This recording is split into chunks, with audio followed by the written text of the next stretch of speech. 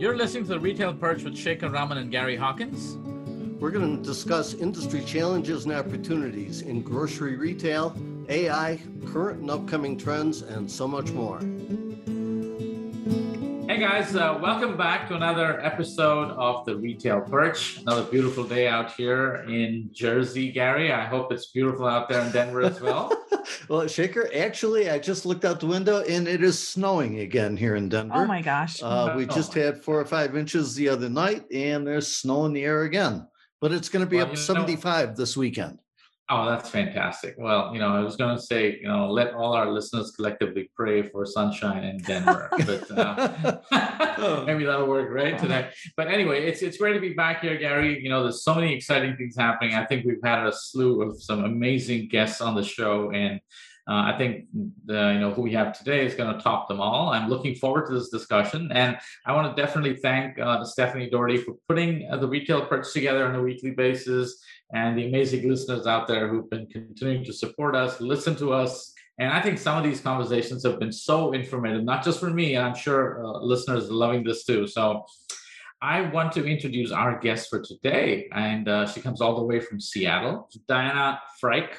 Yeah. Can I say that right? You got it. Fantastic. Mm-hmm. Is with the Retail Voodoo. Mm-hmm. She believes that business should be a force for good and uses her networking superpowers to drive change in food, beverage, and wellness industries, which is fantastic, specifically in the areas of employment, diversity, food equality, and promotion of sustainable supply chain. She also founded and hosts the Gooder podcast. Yes. Where she interviews powerhouse women leading on every level in food, beverage, and wellness. And I will leave the rest of the amazing story that she has to Diana herself. So welcome, Diana. Welcome to our show. Oh, hi. Thank you. Thank you so much for having me. So yes, my name is Diana Fryc. I am one of the business partners of two of Retail Voodoo. We are a brand development firm out of Seattle, Washington, and we do specialize in building, growing, and developing food, beverage, and wellness brands, kind of in the naturals category, but that definition's gotten blurry a little bit. We'll talk about that later. My role in Retail Voodoo is business development and marketing, though I've worn a number of hats, as do many entrepreneurs, lots of operations I've done, been involved in strategy development, account management, project management, et cetera. And really our goal has been for the past 10 plus years, well, when we first started, was to kind of democratize natural products and bring the level of big level CPG marketing and brand positioning to the naturals category. That category has matured so much now that we're no longer the sole specialist, but people tend to come to us when they've got either gnarly problems or huge ambitions. And so the types of projects that we work on are pretty significant and exciting. And then my side gig is, yes, I have my own podcast that kind of spurred out of some things that I saw change within the naturals industry as it became really popular. We saw a big shift in leadership moving from conventional into the naturals category. And so we went from a naturals category being pretty homogenized, so to speak, a lot of men and women in diversity and leadership roles. And in the last 2 or 3 years, we saw a big shift of men leaving conventional space and coming into naturals and kind of establishing this kind of subject matter expertise. And I wanted to kind of really backtrack and change that dynamic a little bit, simply because I feel like the naturals industry, our job, and I consider the work that we do for the brand partners that we work with, is to help people live longer, better, and healthier lives. And I don't think that we can do that effectively unless we have fairly significant representation in a leadership role, simply because if you don't see yourself if the community can't see itself in the solution, then we're not going to be able to do those really big changes that we need to do systemically. And so I created this podcast to kind of just re-elevate these women who are behind the scenes, scientists and CMOs and R&D experts and supply chain experts, and just kind of elevate them. Women, BIPOC, LGBTQ, military, just normalize the fact that all of these people are in leadership roles in our category. And I've had great fun meeting some amazing people, really amazing people. Nice, nice. I mean, that's a very interesting background. So when you talk about naturals, can you tell us a little bit? I know you said that the definitions kind of got blurry over time. Yeah. What's your definition of natural? I don't have a real firm definition. Naturals, my definition of naturals is kind of what I still think of from 10, 20, 30 years ago. Organic. Those of us that have been shopping with organic products and non-GMO products and whole food type of products, remember when the organic section was about the size of a crate and everything looked a little questionable, but you knew that it was organic. It didn't look shiny, it didn't look big, but it was just about organics was reducing the number of chemicals that were put into products, the number of chemicals that were used to grow products, trying to keep as much of the natural state of the ingredients and not use too many synthetic ingredients when producing anything from supplements to body care to the products that we ingest. And then what I loved about that community of products, and I do call it a community because it does behave in that way, is that there was always something bigger than just making a profit. There was always like, we're doing this because my son had an allergy, or we want to save the oceans. There was always something that those entrepreneurs were wanting to do than just simply feed the planet or wash a hair or clean a floor. That it was so much bigger. And it's so wonderful to see that the category has latched onto that, and consumers have just really, especially in pandemic, really latched onto that and seen it explode. And so now brands in the natural space stand for something more than just a way to fill the belly or a way to satiate a desire. Yeah. Definition of naturals is squishy partly because of marketing, so partly because of my industry. And I can't say that it's us necessary, but it's out there, people who kind of massage words in a certain way and can kind of make things mean something different than what they really are. But then food technology has really, in the last 2 or 3 years, advanced incredibly. And so we're seeing things like meat that looks like a cow, or we're growing mushrooms in laboratories that you would normally find in volcanoes, and they're protein supplements, and we're able to slice and dice pea proteins. And depending on how you look at it or what side of the conversation you are, some people don't consider that natural because we're manipulating right. Isolates or DNA or whatever in order to get them to appear to be healthier. And then other people are saying, yeah, but if the net benefit to society and the planet is better than what we've been doing in the past, isn't that better for you? So it's getting a little slippery and tricky. And I think for the uneducated consumer, it's confusing.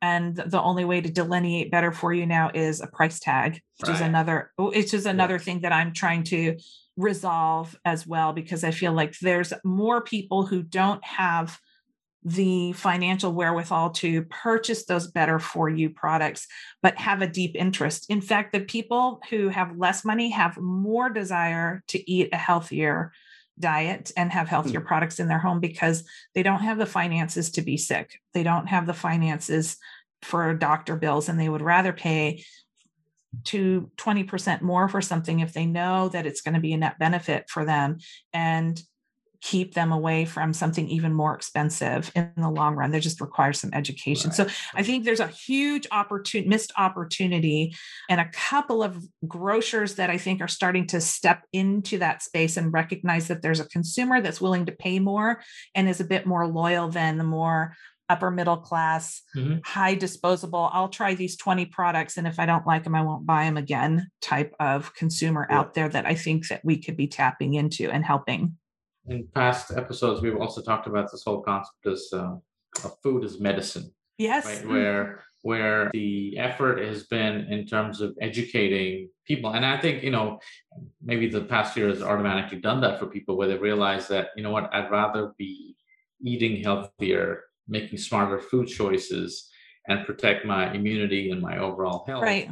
And, and I think since they've been cooking more at home, they've been more conscious about what they buy at the supermarket. Yes. Yeah. And I think all those things have maybe raised the level of consciousness about about, what's good, what's not good. Yes. And I need to read the packaging a little bit more carefully, Yes. and that trend can be taken advantage of in some Yes. sense Yeah, by saying, absolutely. hey, how do I tune the marketing so it resonates with what Yeah. people's expectations are? And I'm sure, when companies come to you, and maybe there's a company that's genuinely doing something really good, they Mm-hmm. want to understand, how do I differentiate between these people who are putting out marketing Yeah. messages where it can be confused with what Yeah.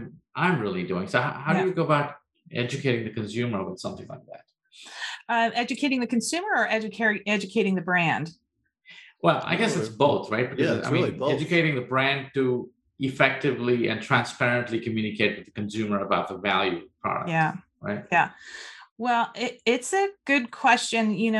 I'm thinking of a brand that we worked with that came to us a few years ago and was wanting to tap into this better for you, no sugar trend that is really, really hot right now. And it's been hot for a while once the science came out that it wasn't fat that was the issue, it was sugar that was the issue. Right.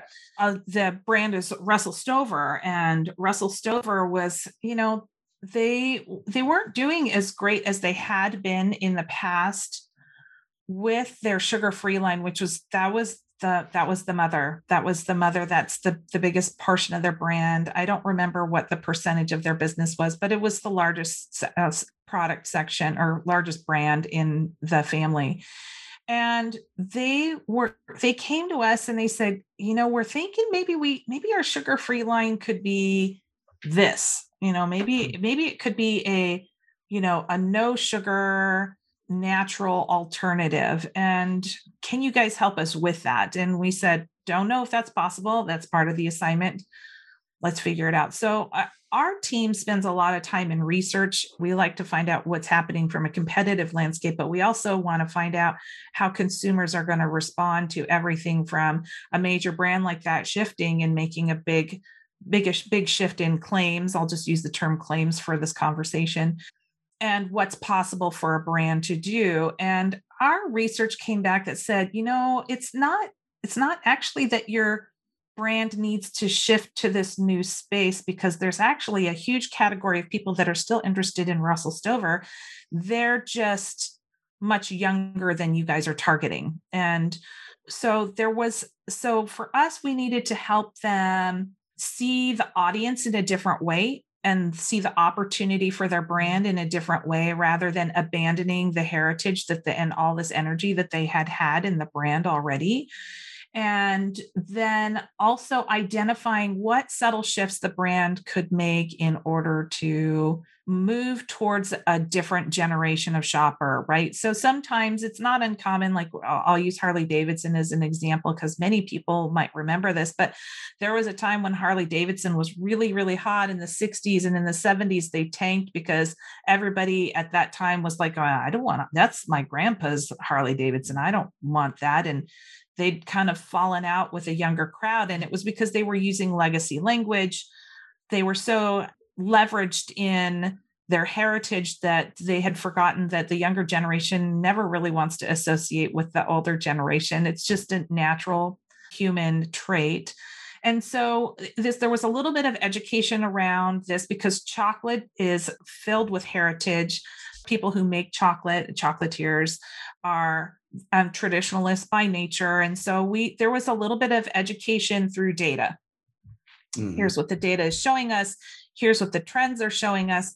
And then, by the way, here are some recommendations we might make with formulation. If you wanted to start modifying and getting healthier or better, here are some recommendations that we might make.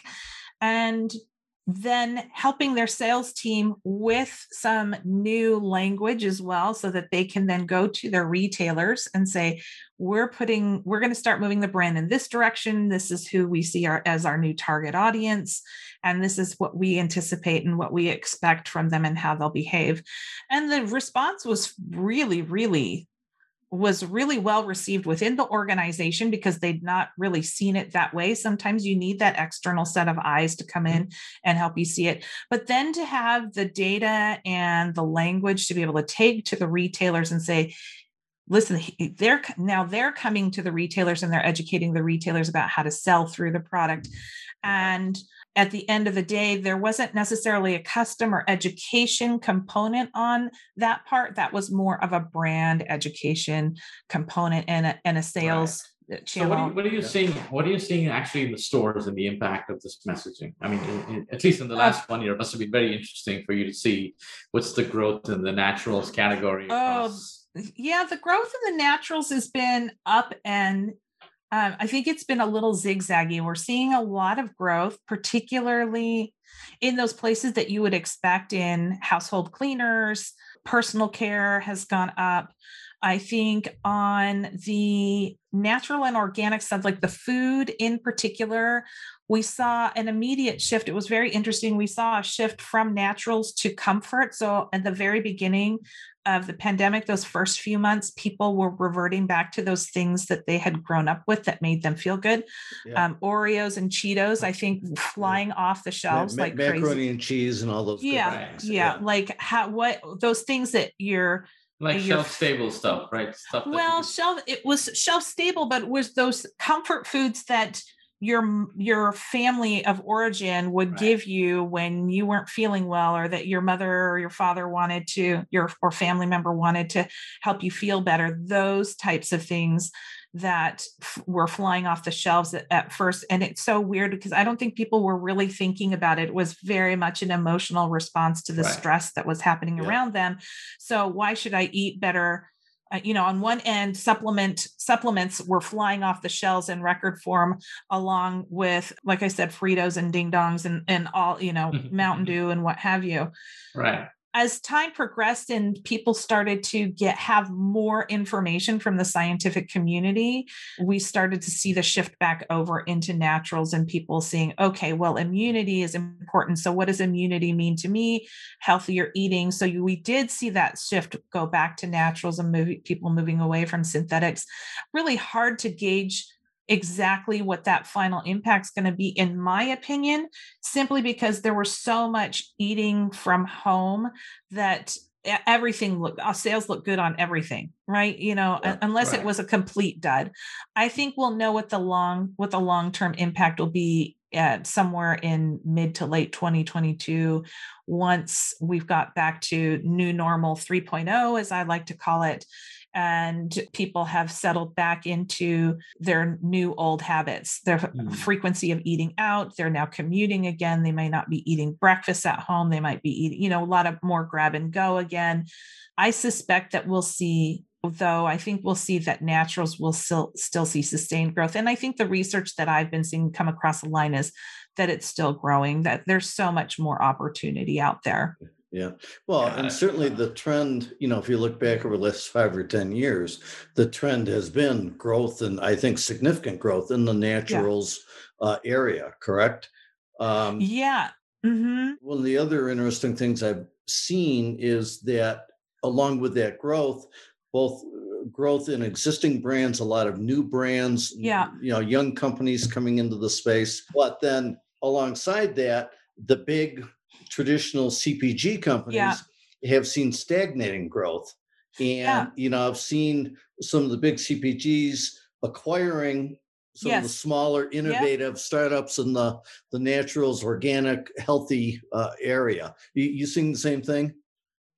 Oh, absolutely. I think the reason why we're seeing, I think there's a couple, 3 reasons why we're seeing such tremendous growth in naturals, right? Some of it is that there's an inherent I'm Gen X, but the boomer generation, which kind of started this whole kind of naturals-ish thing, or it kind of thing, started giving it to their kids, and then Gen X did. So now we have a much bigger cohort of people that have grown up with naturals and organics.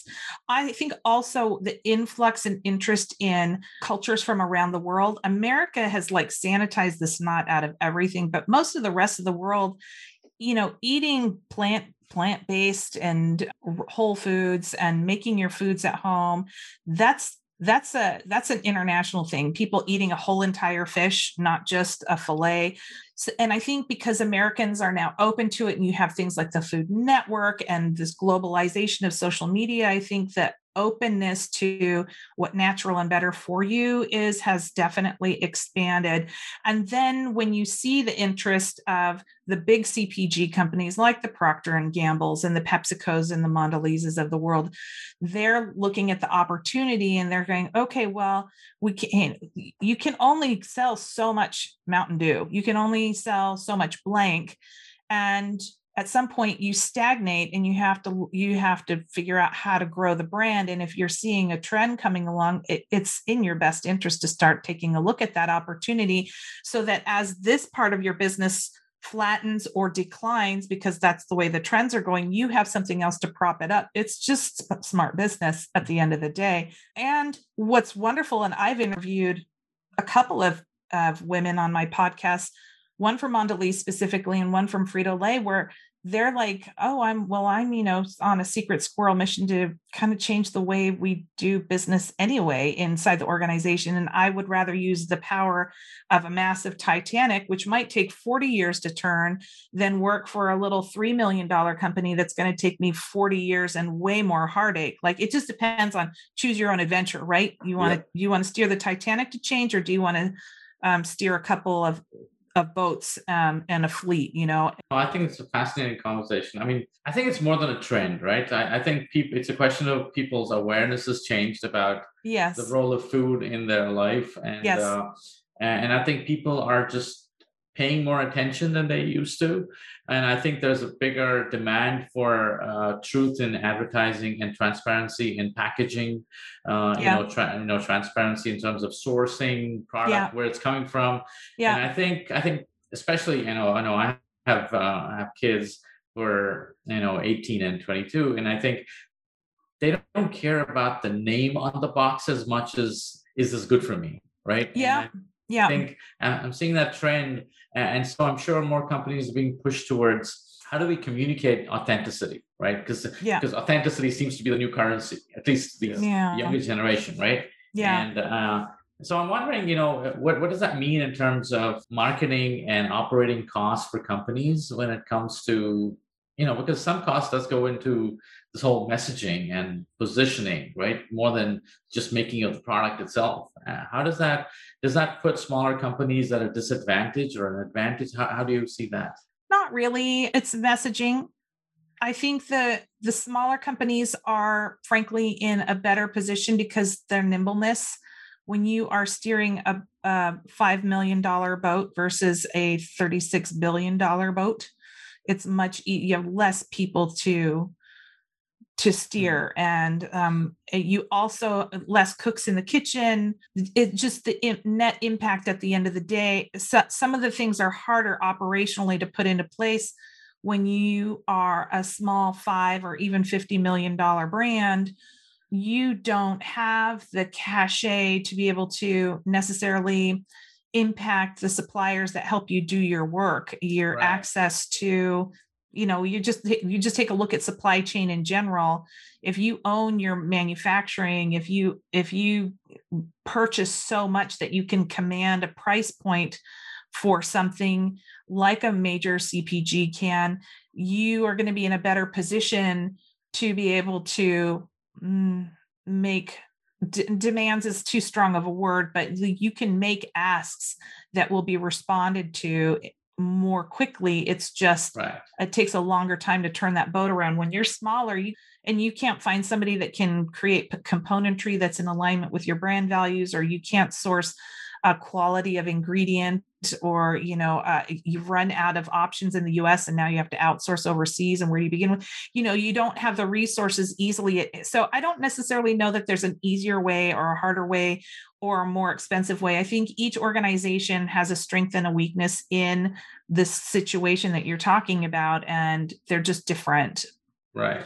Yeah. And I think sort of alongside that, a related challenge for brands and manufacturers is providing the data, providing the information through the supply chain, but especially so it can be made available to the end consumer, right? I mean, shoppers today, and I'm seeing this across all age groups, gone to the days of making a list, I need milk, bread, eggs, cereal, or whatever.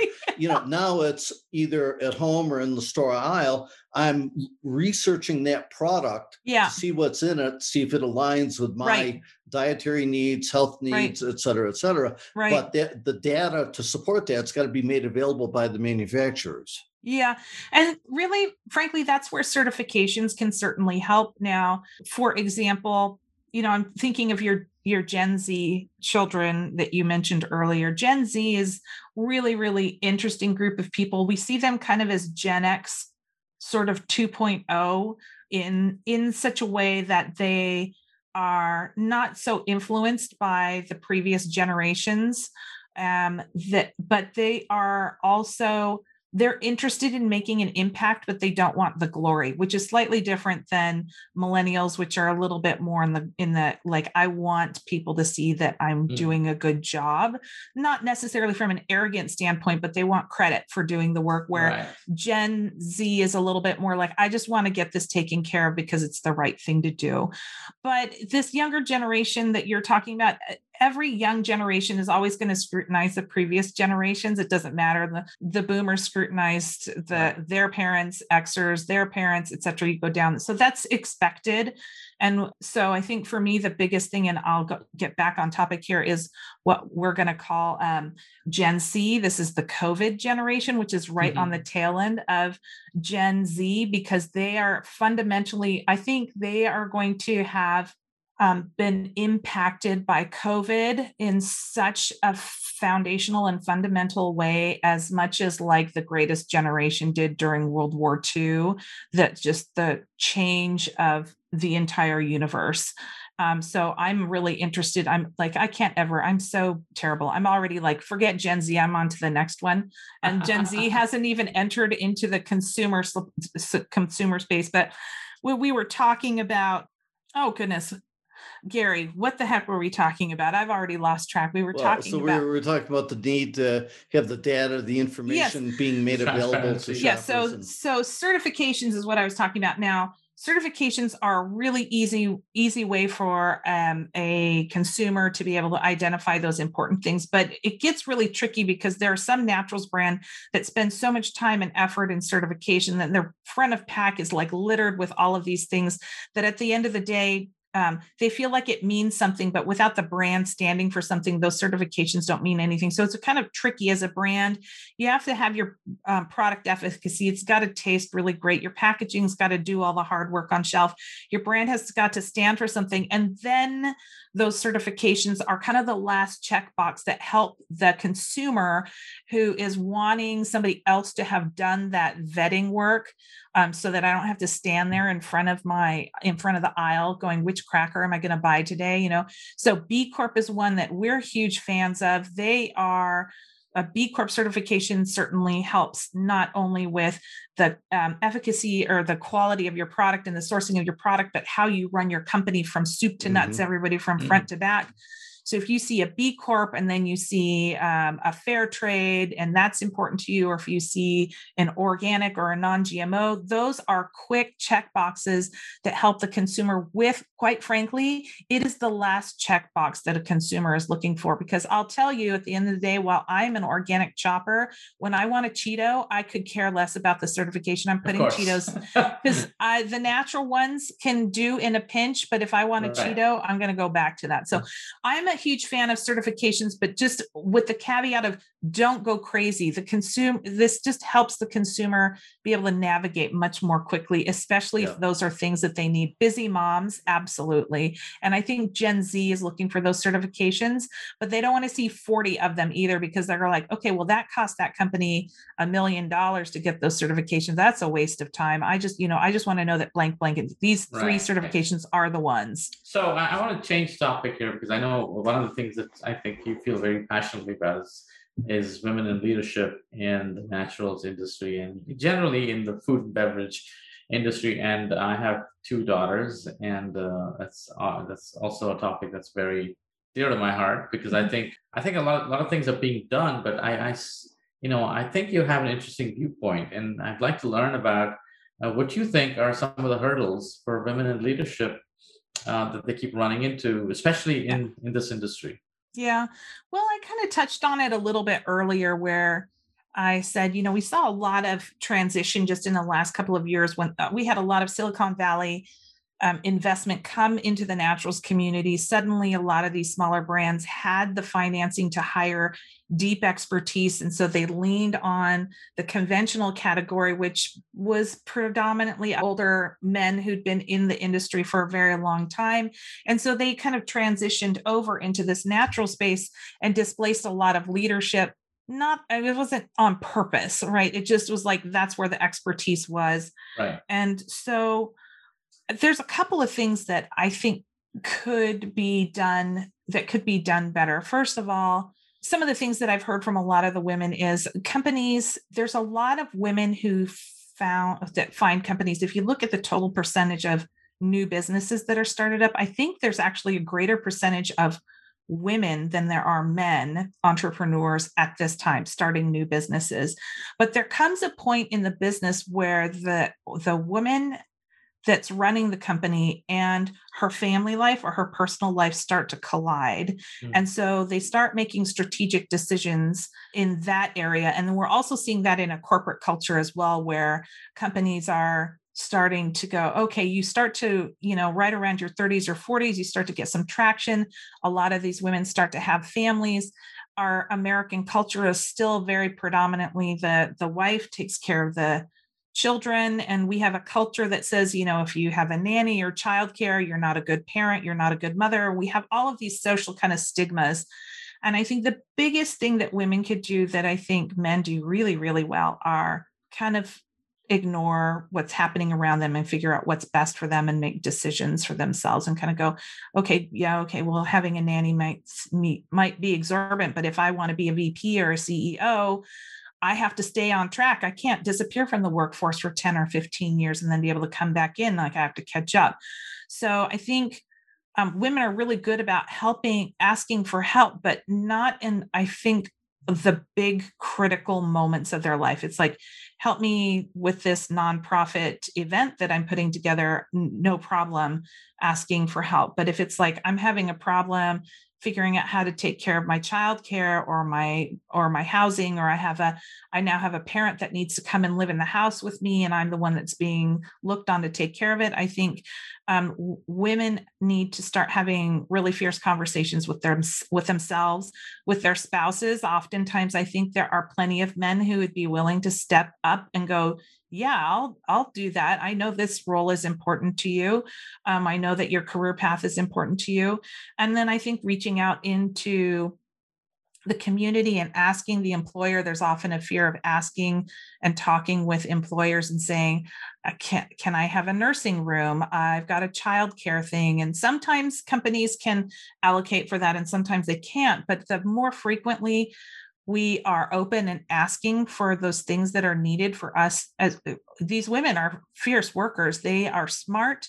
They're just getting pulled in too many directions. And oftentimes men are not saddled with all the different types of responsibilities. It doesn't mean that they don't have responsibilities. It's just they don't have quite as many. And I think as a culture, the American culture, we have a problem asking for help, right? And we have a problem asking for help because help means that something's wrong or that we're weak. Right. It's the whole concept of like, well, why we don't have Social Security or why we should have socialized programs for blank, blank, blank. That all means something. Like it gets all politically entangled instead of it's just like, humans need help. We can't do this by ourselves. And quite frankly, the societies that have more collaborative communities and collaborative cultures have women who stay in the workforce longer, who stay through childcare. It ends up being a net positive for business for a couple of reasons. First of all, you can manage your workforce. You don't have people dropping in and out of the workforce left and right because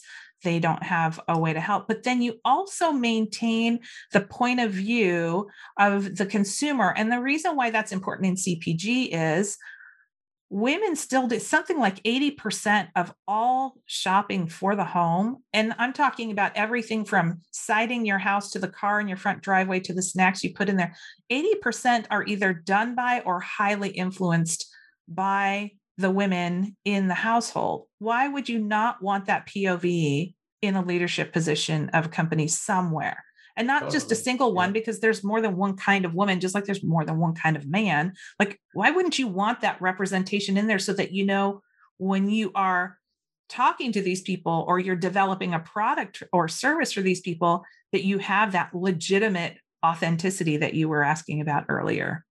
Totally. I mean, this is like, a friend of mine was telling me a joke about how a bunch of the guys got together on Sunday afternoon having a discussion, and they're saying, you know what, and they're asking, each other, what kind of decisions do you make? He says, oh, you know what, I make all the little decisions. The wife says, the decisions about, what home to buy and what cars are we going to drive, what kind of insurance, what kind of life insurance, where do our kids go to college, and all these little decisions. So what does your husband do? He says, oh, they get together on Sunday afternoon. They decide who should be the president, how should we solve the world health crisis, and what should we do about climate change, and and that's so true, because I think women have a knack of being very real, very practical about their approach. And I think that they bring their life experience into their decision-making process in amazing ways. We have a number of people that we work with in our company that I'm continually amazed by, because I think the fact is,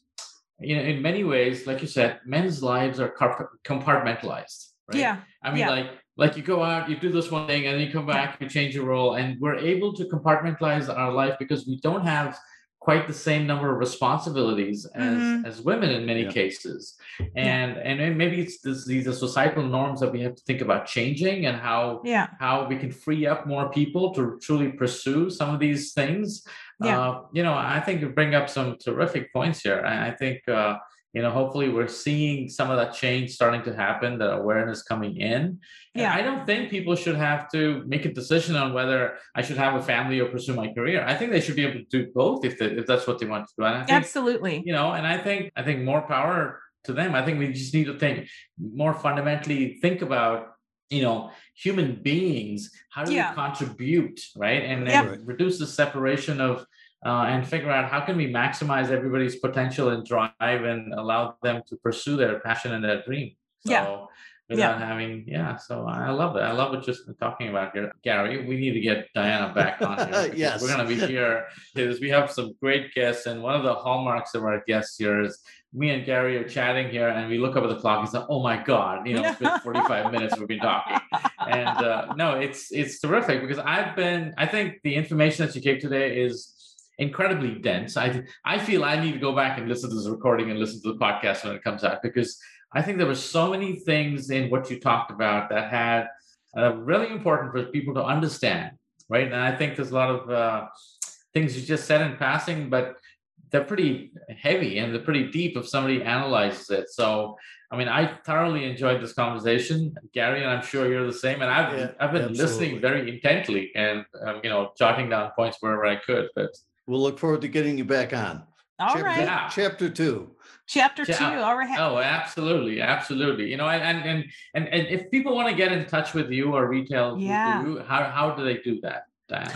Well, listen, I am really active on LinkedIn. You can find me there. And I have a really interesting spelling of my last name. It's Fryc. So Diana Fryc. You can interact with me there. My podcast has a channel on all the major social media. It's called The Gooder Podcast.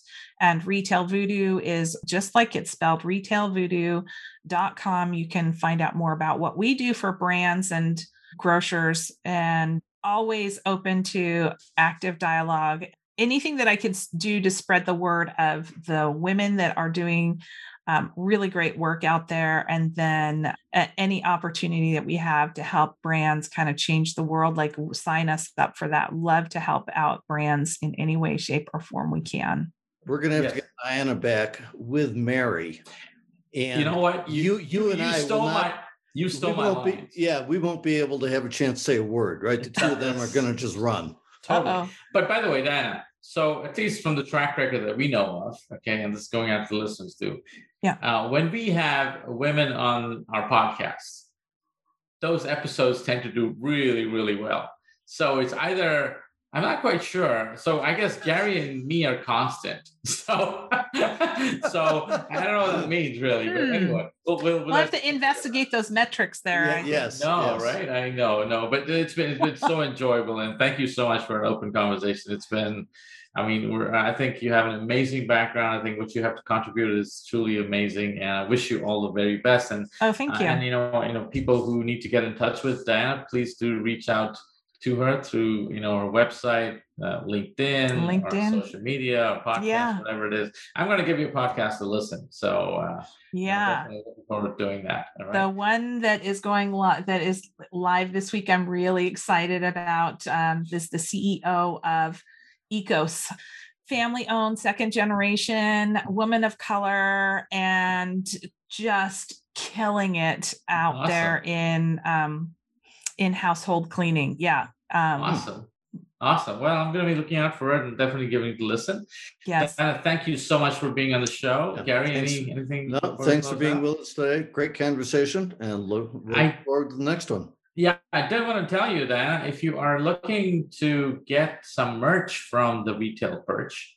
Okay. I like that. Some merch from the Retail Perch. From the Perch. Okay. Oh, that's right. Merch from the Perch.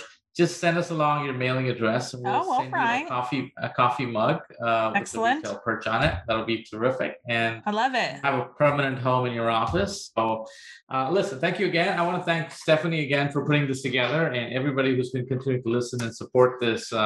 The Retail Perch podcast. You can find us at theretailperch.com on our website. You can also email us at theretailperch@birdseye.com. And if you got any questions for Diana, feel free to email us, contact Diana, whichever it may be. But it's been an absolute pleasure, and you have a safe and wonderful week. Make sure to join us every Monday and connect with us at the Retail Perch on Instagram and Facebook. And if you have any questions, feel free to email us at theretailperch@birdseye.com. Until next time, this is Shekar. And this is Gary, signing off.